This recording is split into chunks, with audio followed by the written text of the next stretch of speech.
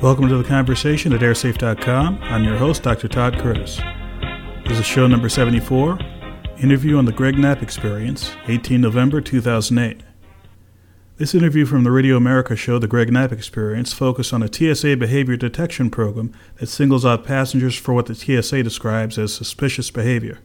Since the program began in 2006, over 160,000 passengers were pulled aside for additional checks such as a pat-down search or an interview. Less than 1% of those passengers were arrested, often on charges related to drugs or carrying false identification. The TSA didn't mention whether any of those searched or arrested were on any kind of terror watch list or intended to commit a terrorist act. On November 18, 2008, I discussed some of the issues surrounding this program with Gregg Knapp on the Gregg Knapp Experience show. 35 after, we're bringing in Dr. Todd Curtis to tell you a little bit about flying the friendly skies. You see, you know, the TSA keeps pulling people out of the line because of their behavioral practices to see if they may be bad flyers. Well, only about 1% of those people taken out of the line are ever really even arrested. So do we need to switch the system? See, they have behavior detection officers now in 150 airports. There's about 2,400 of these people. They're going to increase them by about 1,000. And they look at your behavior. And if they think that you fit a certain class of behavior, they'll pull you aside and interview you even more, and you may end up getting arrested. But critics are saying this program isn't working very well because less than 1% of the airline passengers who have been singled out under the program for suspicious behavior have been arrested. Less than 1%. So they're saying, does that justify the other 99% who have been inconvenienced? Well, I'm bringing in noted aviation safety expert Dr. Todd Curtis. He is the founder and publisher of airsafe.com, and he's also author of the book Understanding Aviation Safety Data. He's joining me now on the Gregg Knapp Experience. Dr. Todd Curtis. Doctor, how are you? Oh, I'm doing just fine. Thanks for having me today. I appreciate the time. I wanted to have you on because, you know, you've got people on both sides of this issue. The privacy people are saying too much of our privacy is being violated for too little success. The TSA is saying, hey, we feel this has been effective. We've arrested 1,266 people, some of them with fake ID. We don't know what they may have been planning to do with fake ID on an airline, and we think we need to continue the program. What do you see in looking at this? Well, on the one hand, it's kind of hard to figure out if this is a good program because although the statistics, I'm assuming they're absolutely true, we really don't have much to compare it to. It's not like the situation with aircraft incidents and accidents. All that data is out there in the open. Anyone can look at the data and make fair comparisons. The security side of the house is a little bit more apprehensive about releasing data, so we really can't judge it that well. Good point. And then there's the other part of, you know, TSA and Homeland Security really don't want to tell you if any of these 1,266 arrests were terrorists. Absolutely. And if it were terrorists, and absolutely it's a great program, and I want them off the airplanes. But if the implication is most of these people are drug mules or drug users or people who have fake IDs for work-related purposes, and that there are no or very, very few of these terror suspects there, I'd like to know.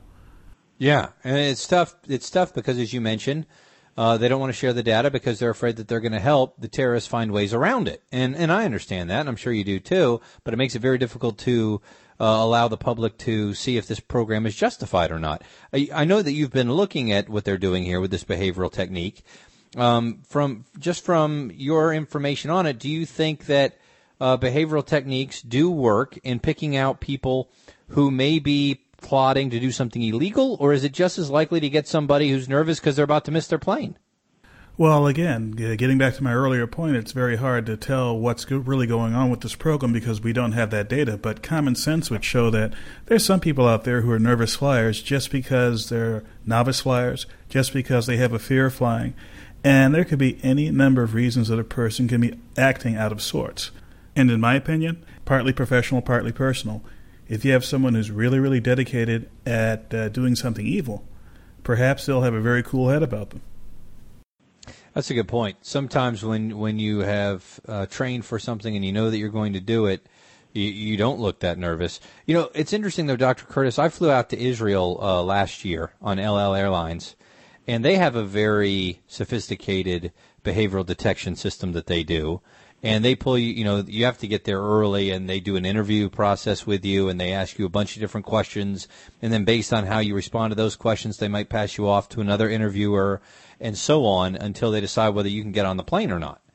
And they've never had a terrorist attack, and, obviously terrorists would like to attack airlines, but it starts to make you think that there must be something there. Well, there's always a balanced situation here, because clearly the Israelis have a level of security, a system that's second to none. Unfortunately, if you look at something like the United States, where literally half of all of the airline flights, the jet airline flights in the world, happen in the U.S., if you were to scale up the Israeli system to the United States, you would have not 3,000 or 4,000 people in TSA, but maybe 10 or 20 times that many.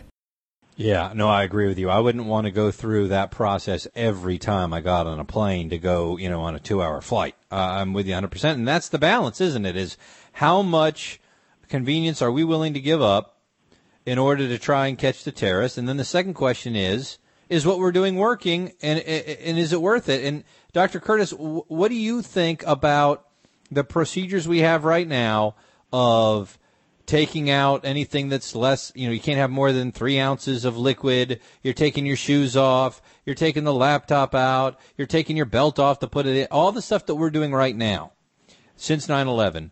Do you believe that is helping, or is it really just an inconvenience and the terrorists are looking for ways around that anyway? Well, at first it was clearly helping, because if the terrorists thought, well, gosh, we can use these liquid explosives, very soon after the first case happened in England, the rules changed worldwide. So those people who are thinking of doing that are going to change their strategy. If nothing else, by the way, you can bring in larger than 3-ounce bottles of liquid if it's for medical purposes. So again, it doesn't take a genius to figure out a way around this problem. But more generally, there is no one technique that's going to be perfect. But what we have here is a network of techniques, layers of techniques and procedures, which collectively have prevented anything from happening since 9/11. Yeah, there's no doubt that you can't argue with that success, and I can't imagine it's from lack of trying. I mean, I know that this is obviously just your opinion, Dr. Curtis, and we're talking to noted aviation safety expert Dr. Todd Curtis, airsafe.com. We were talking about this TSA behavioral program and whether it works.